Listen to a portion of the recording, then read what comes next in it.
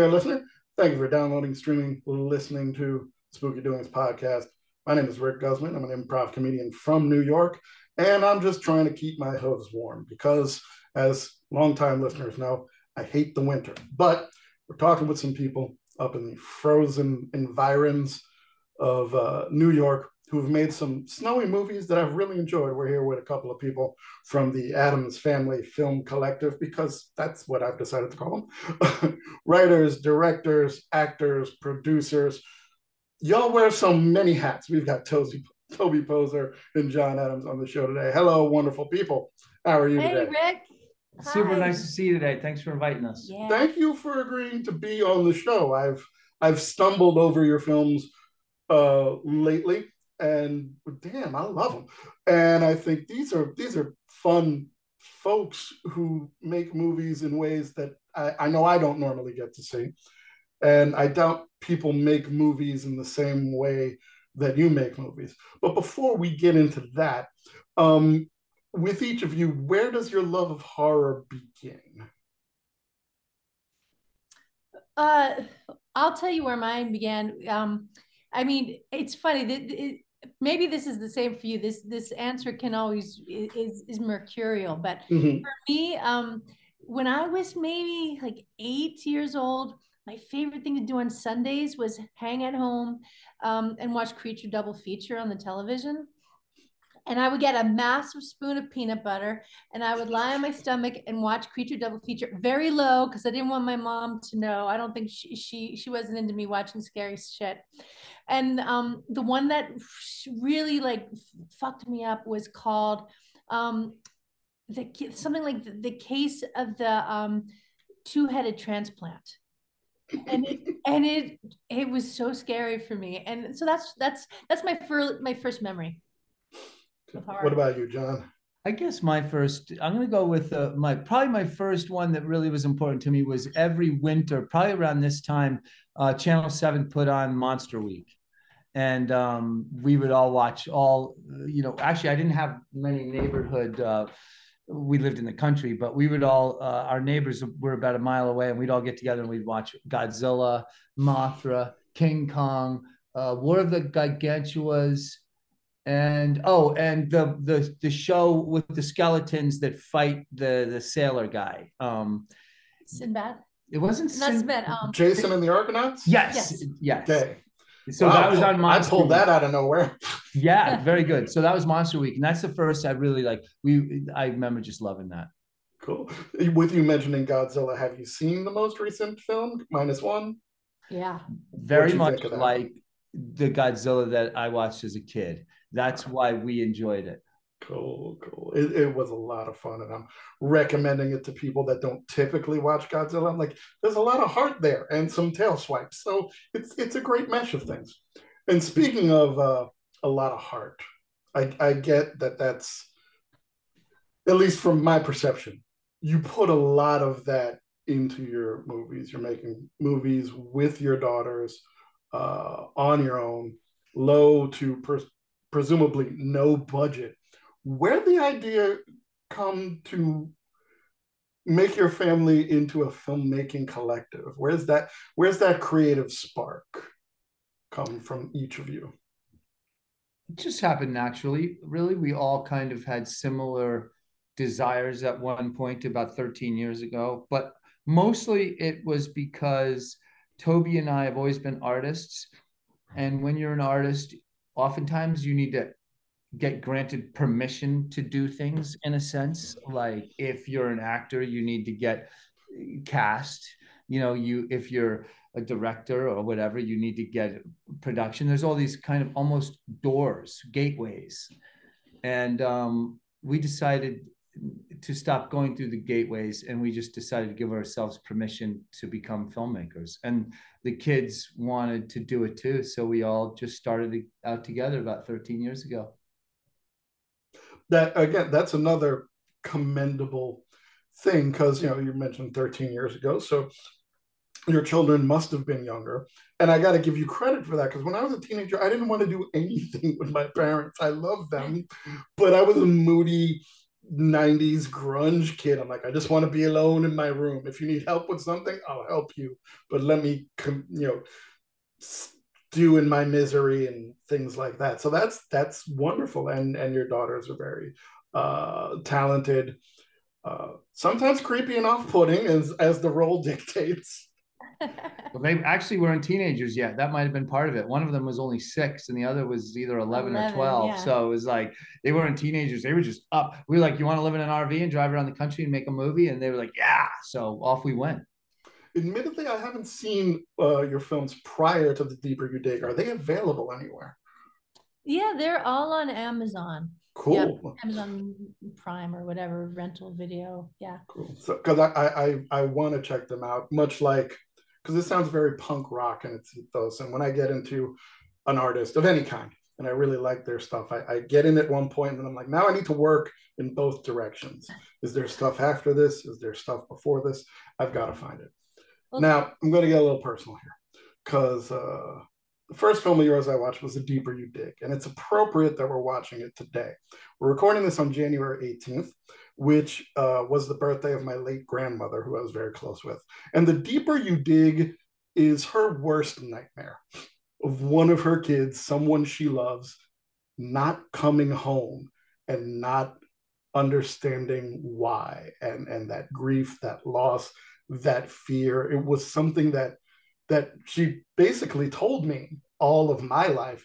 That's what she didn't want to have happen. So where that movie come from? What was the seed that sparked this story about a mother who loses her daughter under very unusual circumstances, and then with some paranormal stuff tries to find the answers to all of her questions? well, there's always an undercurrent of truth and autobiography in Mm-hmm. our films. This one has a few layers. Zelda was, I think, 14 when we shot, and she's growing up, and that's an age where you start to worry about your kids as they're going out into the world. So that's always there. But on another personal note too, I right when we started shooting, and we're still kind of devising the story in many ways, I realized I had a reproductive cancer, and so I had to go through a series of surgeries for that treatment, and that really played into it. It ran parallel to what this mother was going through. While Ivy, the character, is losing her daughter and trying to find some kind of tangible way to stay connected to her, I was losing my uterus and then my ovaries, and that there was something very personal about that as a mother, and losing that part of myself when I still was technically young. um, so there were a couple different levels. And my mom is also in the film. My mom plays Mrs. Minsky, so Mm. that's a fun kind of trivia fact. And she too, I'm sure, had many similar fears about me, her daughter. Yeah, Well, we wanted to explore that idea that you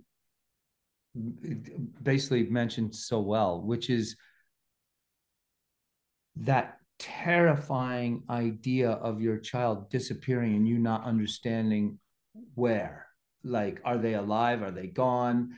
And we love the idea of searching for them in like dreams and in another world. And so it was so fun to put that together.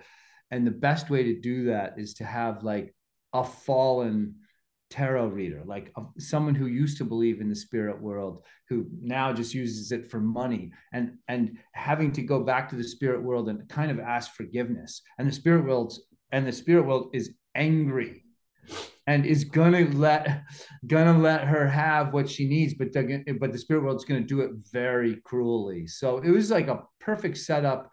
Like Toby said, our movies are autobiographies, and that was an autobiography of the fears of that time. Like, one of our daughters was off to college, so you don't know what you do worry. And then the other one was 14, so she was striking out on her own and becoming independent. And I'll just add too, but on the exterior though, we also, and Zelda was really into this. We thought it would be really fun to do a possession tale, but where the so-called victim, in this case a teenage girl, well, is empowered and has agency, you know, and it was sort of a strange reverse possession tale.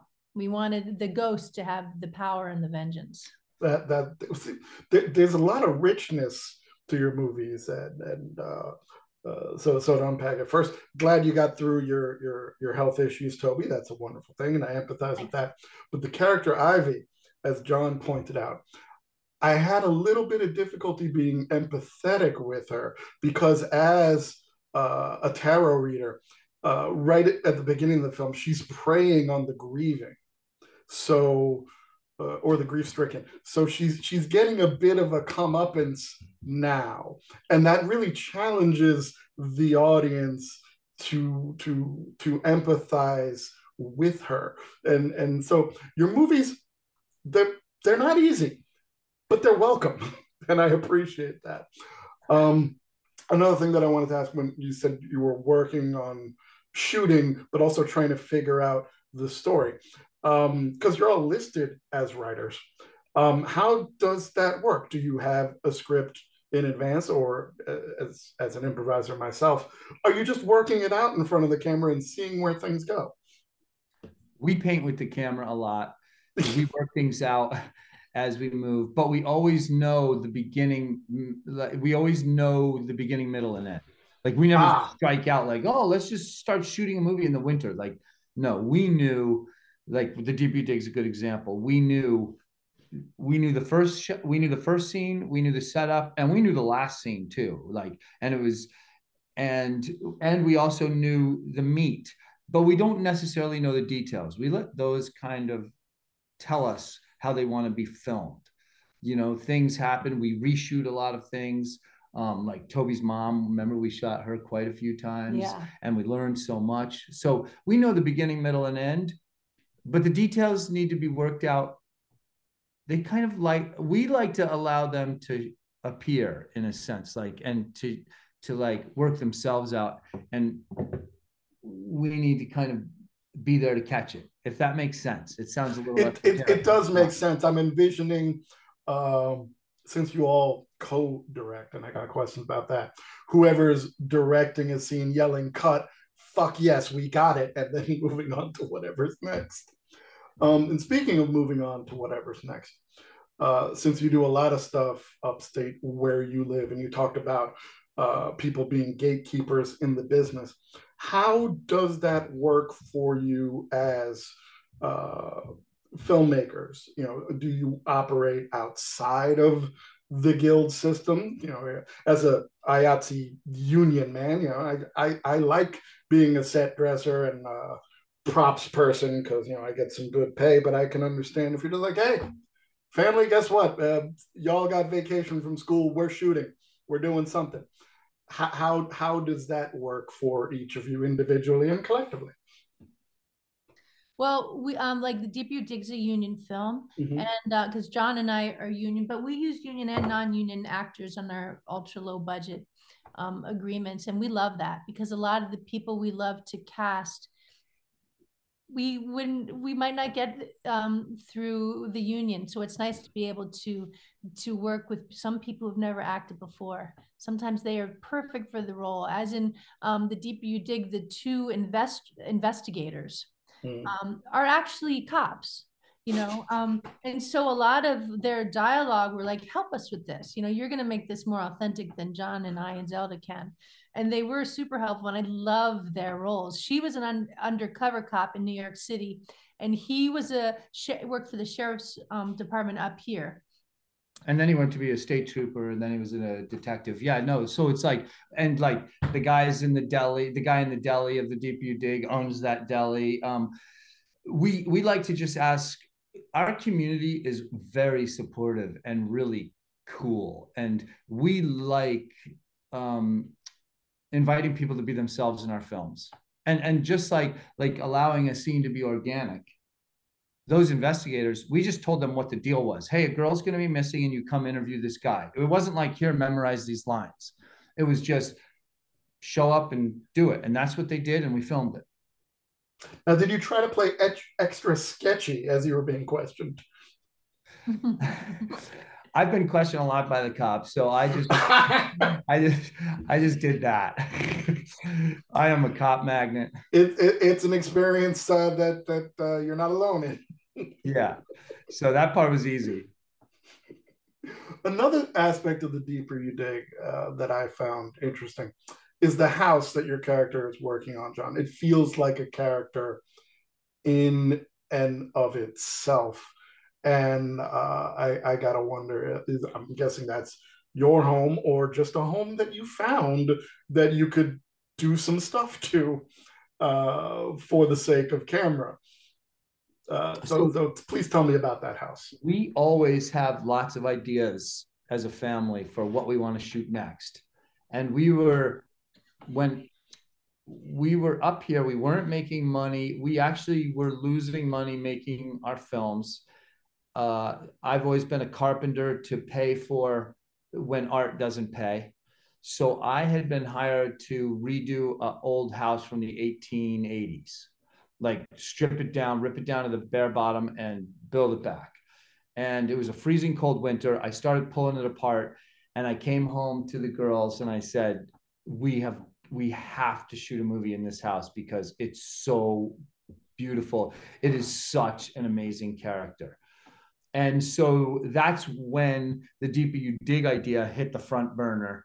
And we immediately started filming like in the afternoons or at lunch or at night in that house because it was a gorgeous character.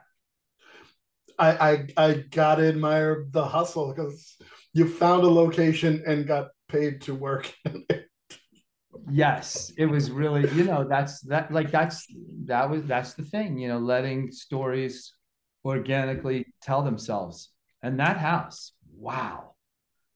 And you can see the house done in Hellbender. Yep.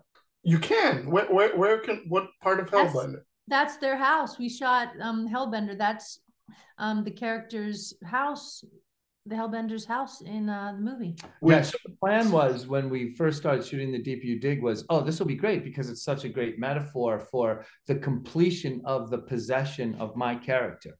So it's like, I'm a house, I'm working in a house. It's stripped down to the bone. And we were hoping by the end of The Deep You Dig, I will have finished the house and the possession will have been finished too. And it'll be this great metaphor. But any carpenters out there know that everything takes twice as long as they think. And unfortunately, I only had the house about half done when we finished The Deep You Dig.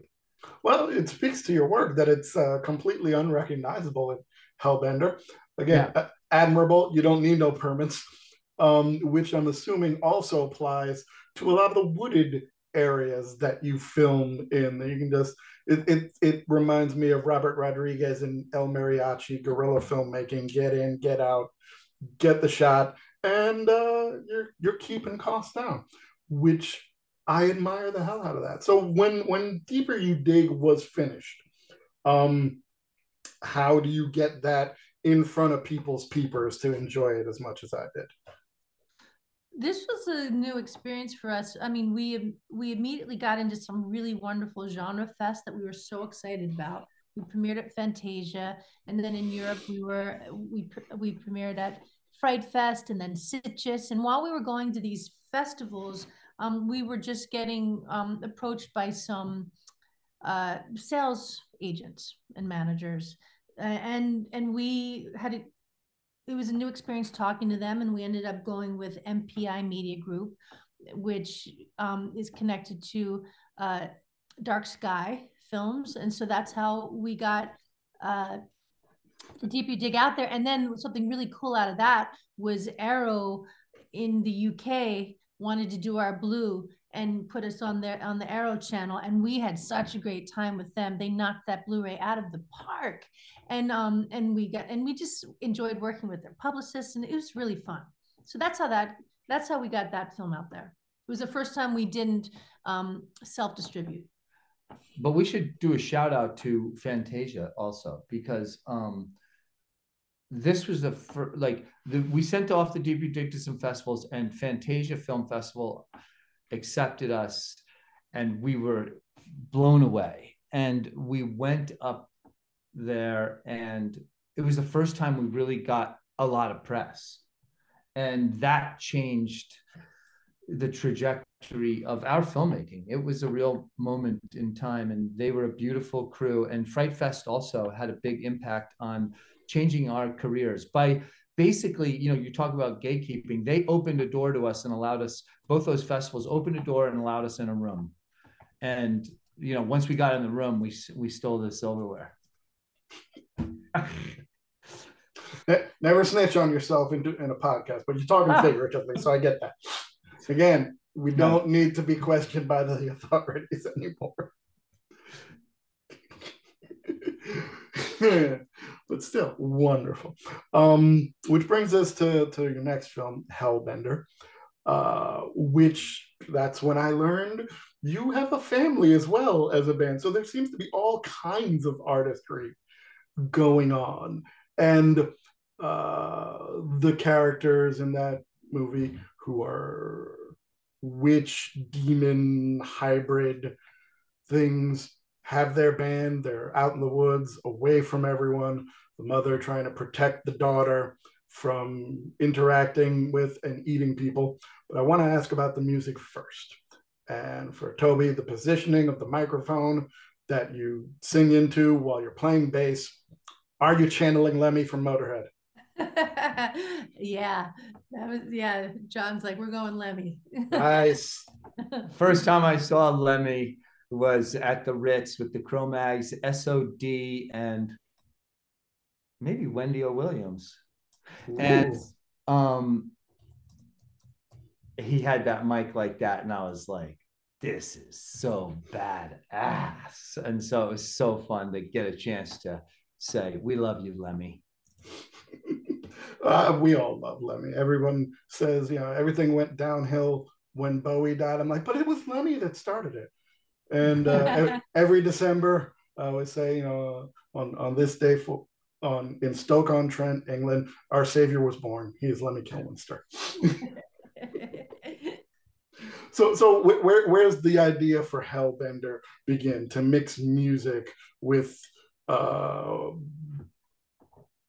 carnivorous forest imps that stay away from everything, and then disintegrating a character played by your husband just for wandering a little too close. This really was a case of music instigating the film. This is because there was Hellbender the band, and we had gone to California to shoot a cool video for one of the songs. And while shooting it and editing it, well, I should let you talk about that, because John discovered some cool things by edits, which is so like it's a perfect example of something we love, which is mistakes that become your friend. I'll let you take that. Well, yeah, there was an editing mistake that I was messing around with some stuff, and something happened where I was like, oh my God, that looks so cool. And that became the whole editing process for all the visions in Hellbender. They have a very psychedelic look to them. And that was an editing mistake that I had to go figure out how I had done that mistake. And I did. And that became a big play. But I think one of the things that happened from The Deeper You Dig to Hellbender was people said a lot with The Deeper You Dig, oh, I really would have loved to have seen the relationship with the mother and daughter more. And we were like, oh, well, we would love to make a film of the relationship between the mother and daughter.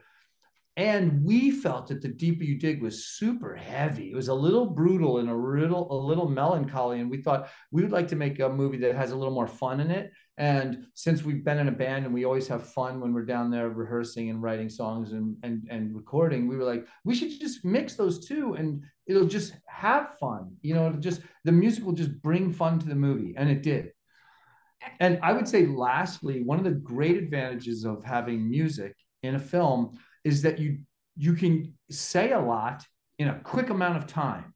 So like a song can tell what's going on in the story quicker than a lot of talking and a lot of scenes. And so it's a real advantage to bring the whole music thing into Hellbender. Yeah, and out of that video, we were like, wow, that kind of really like spurred us into making the feature Hellbender, and really trying to finally like study, well, the fuck is this concept of a hellbender? Yep. You know, we had the band with this cool name where it's like, well, now let's really like dive deep to figure out what is this, you know, apex predator demon witch hybrid.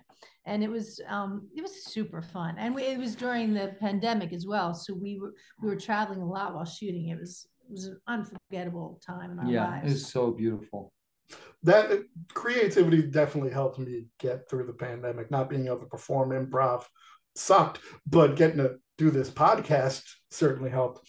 I want to touch back on what you mentioned about mistakes being gifts. It reminded me of a show that my my my troupe Spooky Doings did, where we do horror themed improv, and someone talked about a ghost singing Motley Crue. So off stage, someone sang a line from Mr. Brownstone by Guns N' Roses and probably didn't know the difference, but that gave the rest of us to sing lines from the sidelines of songs that were anything but Motley Crue, and it played in to things. So like I'm singing Ozzy songs or screaming Jay Hawkins, and the one of the people actually doing the scene is a music teacher, so he can spot it and go, no, that's still you're not hearing Ghost singing Motley Crue. You're hearing everything else, and it just added and amplified things.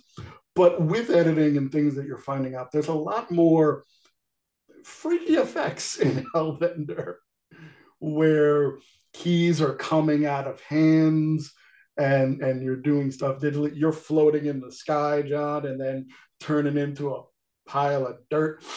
Um, so I'm guessing that's something that got learned between Deeper You Dig and here. It's like, well, let's play with that. Let's set a witch on fire.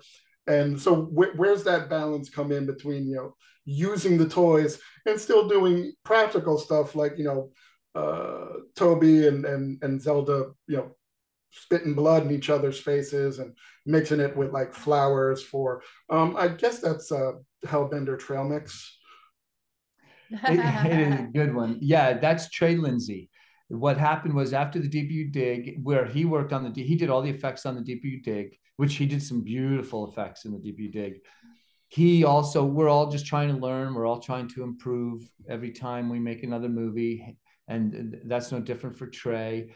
And he did some beautiful effects. Like you talk about the key coming out of the hand. That was something that he worked hard on and did such a nice job. Trey's our fifth family member, and he's this beautiful artist who always says yes.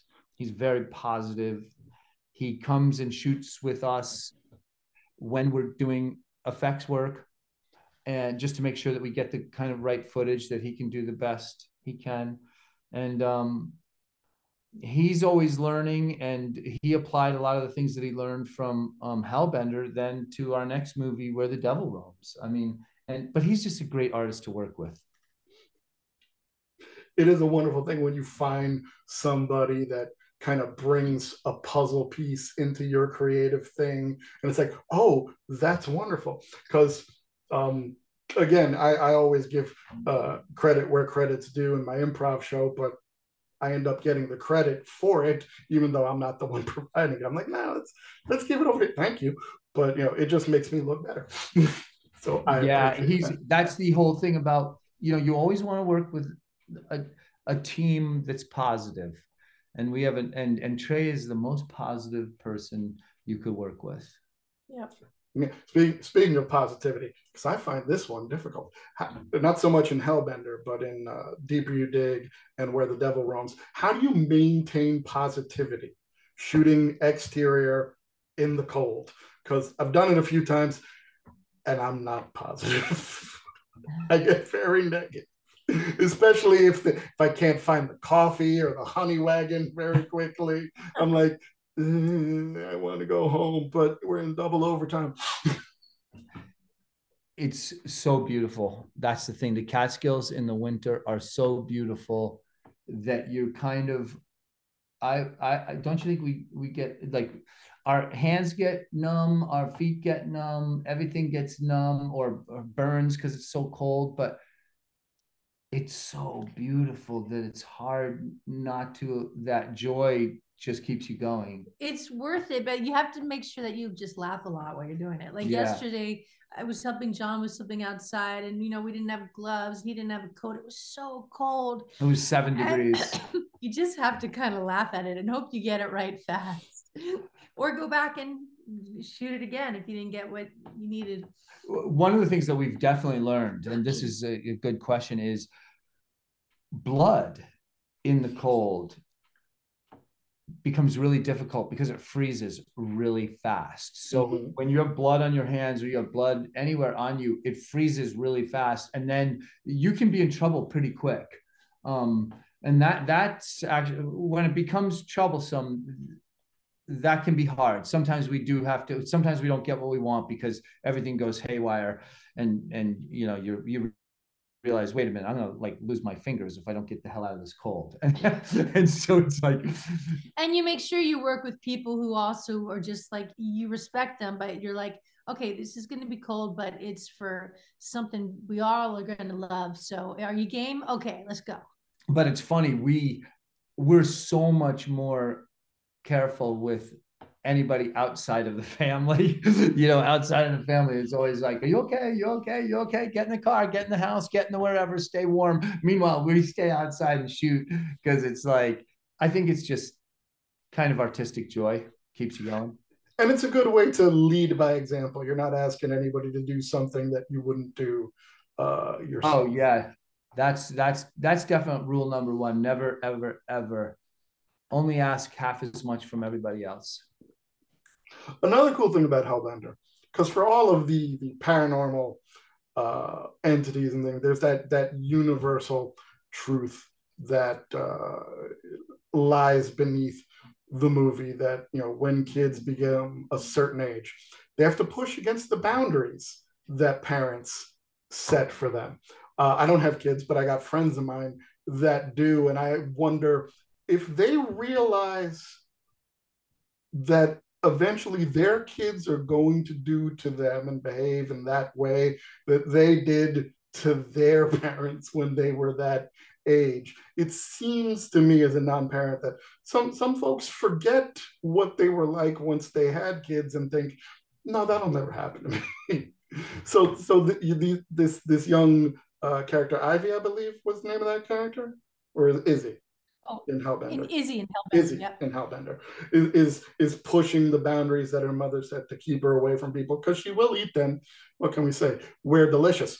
So it's one of the inevitable phases of life. And the more you learn, the more your world can expand, the broader things can get, the fuller you become as a person. But the rules are different from Hellbender. So for a Hellbender, rather. So what are your thoughts on that experience and how that came to be for that film? Well, I think, I got a great message from someone who I don't know yesterday on Facebook. And she was like, I just wanted to talk about Hellbender and say, I really empathize with both the mother and the daughter.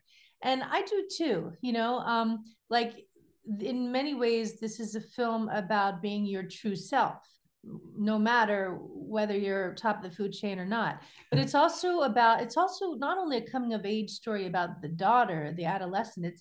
I think we're always coming of age, and I find parents too come of age. And for the mother, she is not following her true self, but she has reasons to, and so I really empathize with. I like it when people say, I get what the mother feels, I get what the daughter feels. There was a lot of autobiography behind that too. I mean, sometimes parents are hypocrites. Like they're like, don't drink, but then they hide their booze and they're always drinking, or they drank when they were adolescents. Like for me, I was the scene with the maggots. There was a time when I used to smoke weed and I would put it in that very jar that we shot with the maggots, and those are things that parents, everyone is imperfect. And it was fun to explore those things through the lens of horror. We really wanted to make something very human, but through the lens of supernatural creatures. The hypocritical parents remind me, I had a friend when I was maybe about 9 or 10 years old, and I'd go over to his house and I'd see his mom, and she'd be there smoking a cigarette and would say to him, I don't want to hear you fucking kids cursing. And if I ever catch you smoking, I'm going to beat the shit out of you. And I'm like, there's something unusual about this message. I'm not saying I disagree, but the tone doesn't feel right. So I never started smoking, but I do cuss a lot, as our listeners know. Which brings us to your most recent film, which I got very excited when I found out I could watch it on Tubi, Where the Devil Roams. Whew. Another family affair, old-timey, carny folk, shell-shocked war zone doctor who can't deal with blood, his nurse who plays a tiny guitar, their daughter who can sing lovely but can't speak, and just seeing that weird carny thing. First of all, the clown makeup in this one, which was also featured a little bit in The Deeper You Dig, is creepier than regular clowns, which already terrified me. So bravo. But I did have to send Toby a message as I was watching this. The primitive dentistry was the most off-putting part of that film. With the blindfold on too, no less. So that's just an homage to me, because my teeth are the worst. I got and it's like I just had to do a horror scene of how I feel every time I go to the dentist. Clink.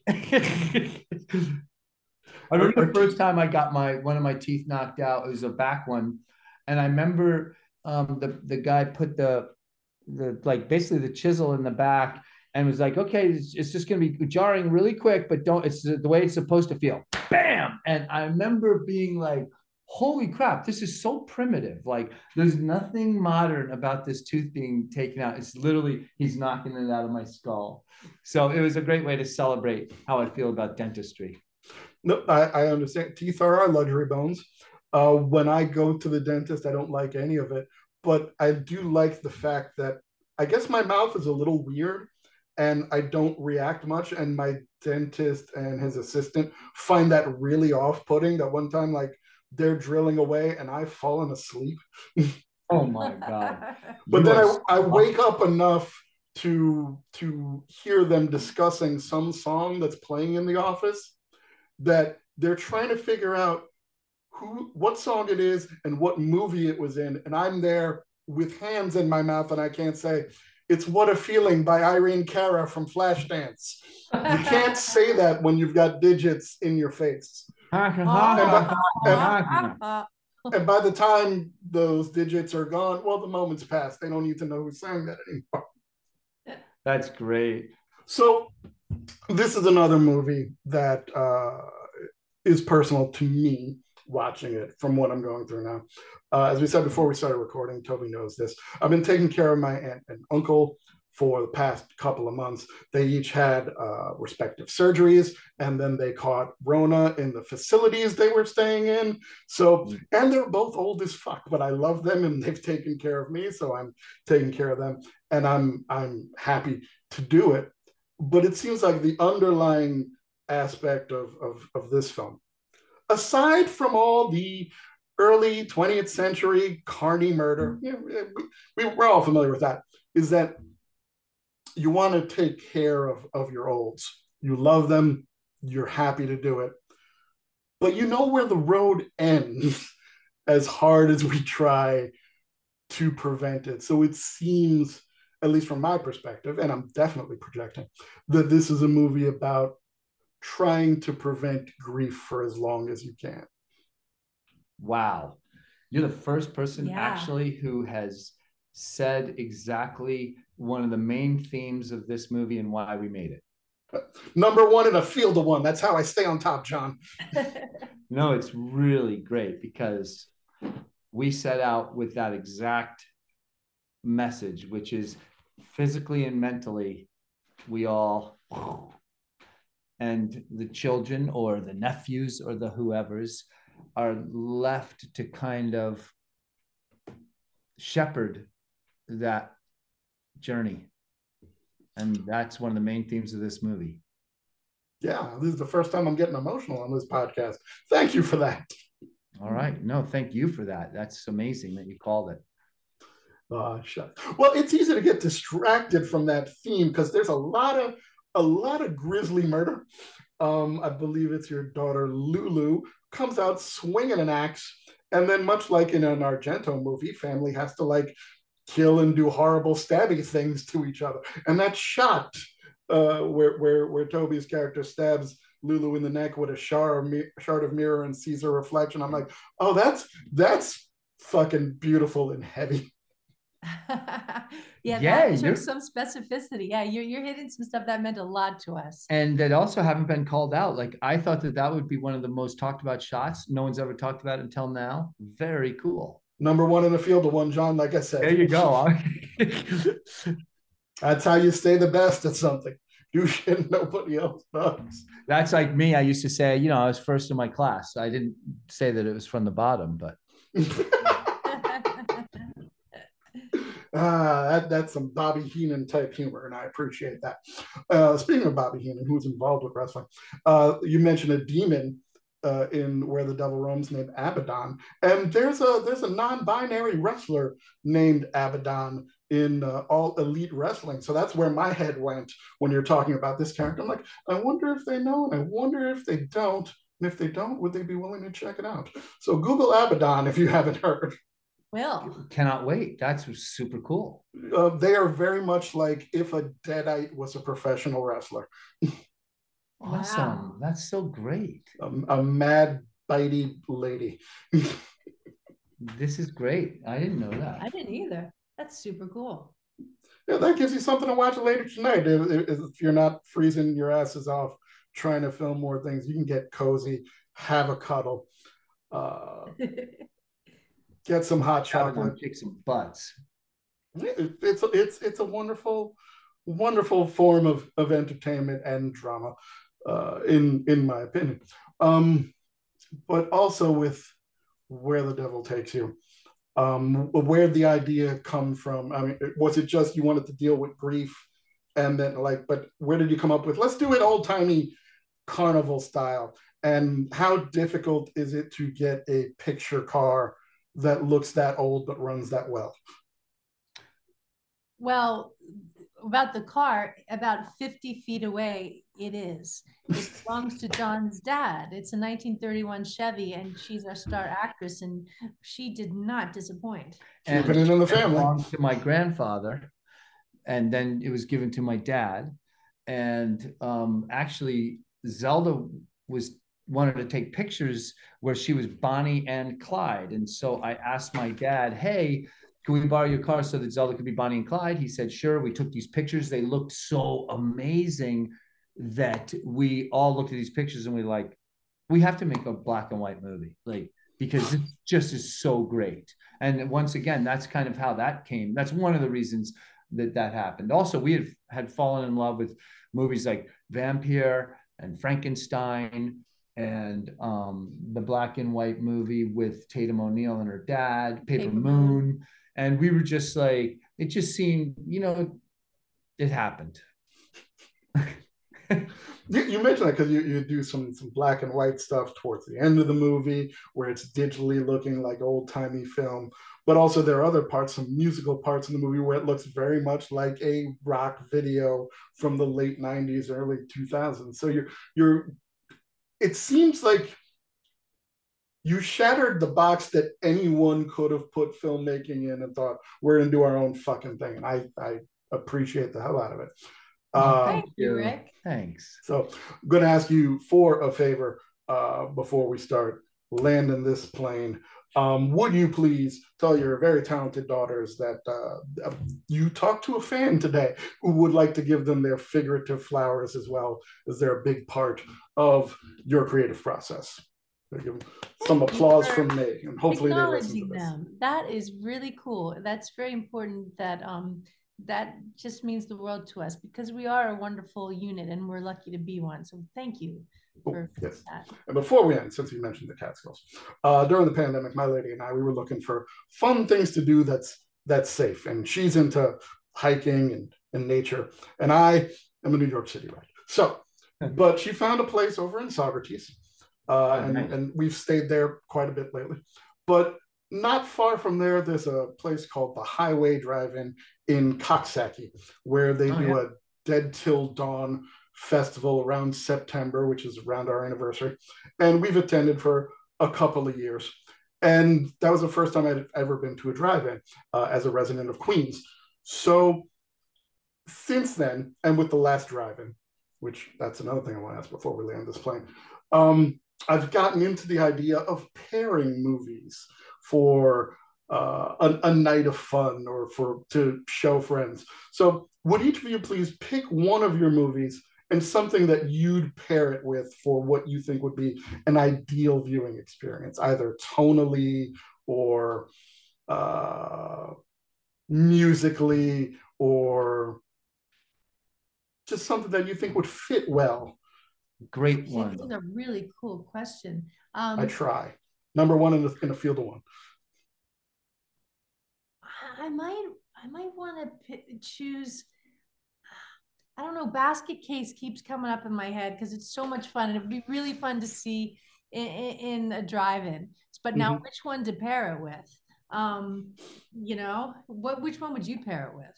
I've not seen Basket Case, so I can't answer that question. Oh, for a New Clearly, I need to Yorker, remedy you need to that. run and watch it because it captures old New York really well. Yeah, I Yeah. think I think I might have to pair it with the Deeper You Dig. I mean, not the Deeper You Dig. Where the Devil Roams. They're not really connected, but it would be a fun double header. No. I'm gonna go with something that's kind of easy, and I've already mentioned it, but I just love it. And I'll one aspect that I really loved about it. I'm gonna go with Bonnie and Clyde and Where the Devil Roams. And what I loved about Bonnie and Clyde, I watched it as a kid, and I went back and watched it, before we made Where the Devil Roams. And what I loved is that Warren Beatty's character is not manly. He's not like an A man. He's like emotionally stunted and sexually stunted. And I thought that was just fucking great because most producers or whatever would be like, all right, we're gonna do Bonnie and Clyde, and Clyde's gonna walk around, kick ass, and make love to women, blah blah blah, classic stuff. And I thought Warren Beatty's choices in that were just freaking awesome. So, and I thought that was fun. That Seven, Maggie runs the show, and Seven loves her so much that he just does whatever he can to get through the mayhem. So that's why I would pair those two. And there is a lot of mayhem. um, Speaking of drive-ins, yesterday I watched you three collectively got to perform music on the last drive-in with Joe Bob Briggs and Darcy the Mail Girl and everybody involved there. How'd that come about, and how fun was that to sing about chopping people to pieces? Well, that was really fucking awesome. Yeah. It was so much fun. One of the producers from not the funeral home who produces Last Drive-In, Justin Martell, he also has a company and they had released the vinyl for Hellbender, the soundtrack for the film Hellbender. And so that's, I think, how we were connected with him. Yeah, and they were just so nice. They were just such a great team.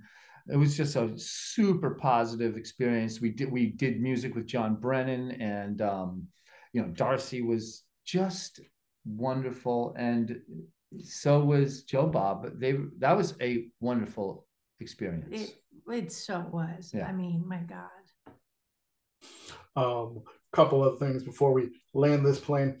I was very delighted to be watching the Fall of the House of Usher, and suddenly Toby shows up. That was a delight too. That was so much fun to be invited to be part of that. It's such a snappy, wicked show. I love it. I was like, oh shit, I know her. And so you're in with another, what appears to my eyes, a closely knit group of creative people. Mike Flanagan comes up with some brilliance and frequently goes to the same brilliant people to give him more brilliance. So how was that experience for you? It was so wonderful. He didn't direct that episode, but he was there. Michael Famignari, who's the cinematographer, he was directing it, and he was a doll. It was so cool, and it was fun to go out to Vancouver.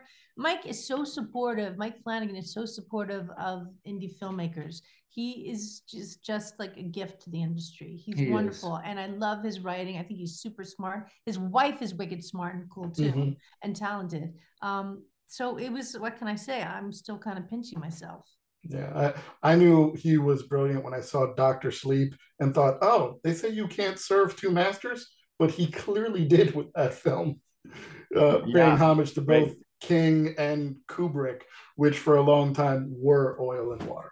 So I guess the last thing I want to ask you before we get into our fun plugs is there anything you can tell our listeners about what's coming up next? Do we have anything to look forward to down the road, or do you got to keep that quiet for the moment? No, there's a movie coming up very soon, right? We can say it, HH. I think so. Yeah, through Shudder. We teamed up with Shudder and we made a movie called Hellhole.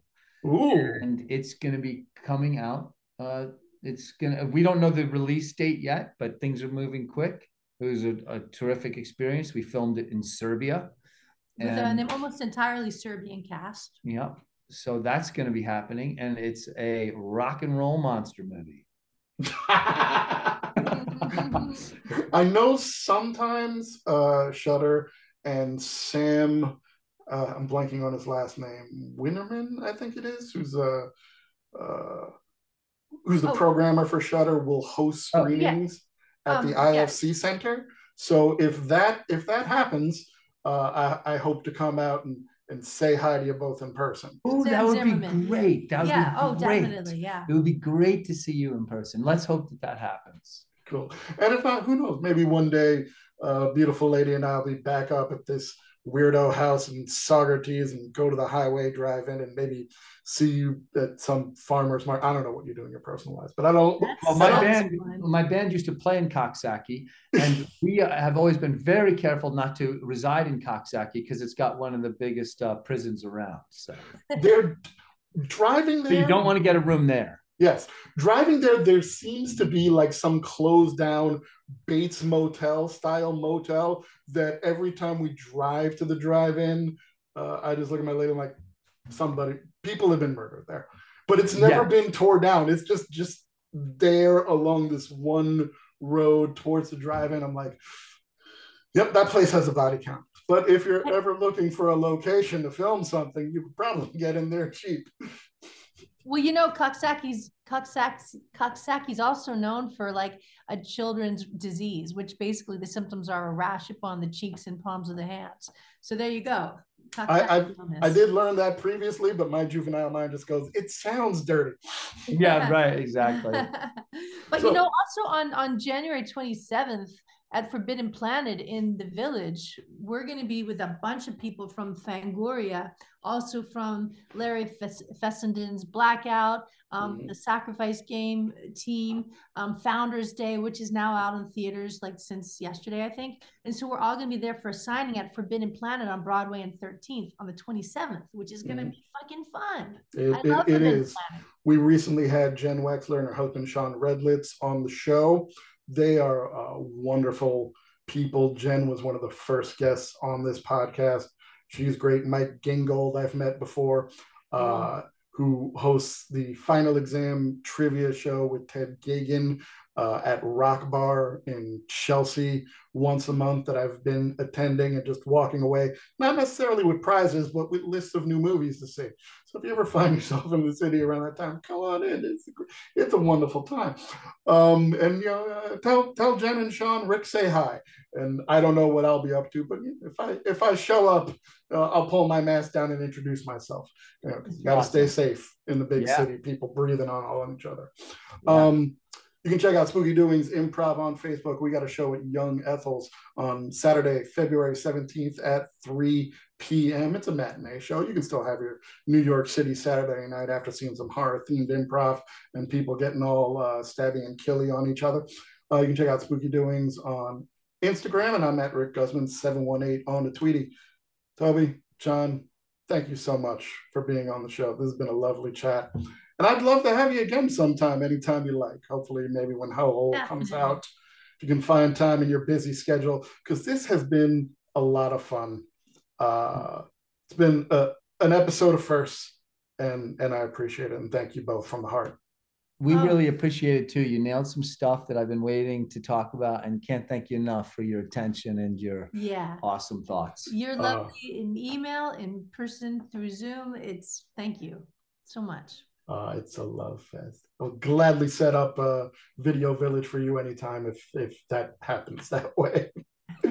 But to all of our listeners in the meantime, stay good, stay healthy, and stay spooky. Bye.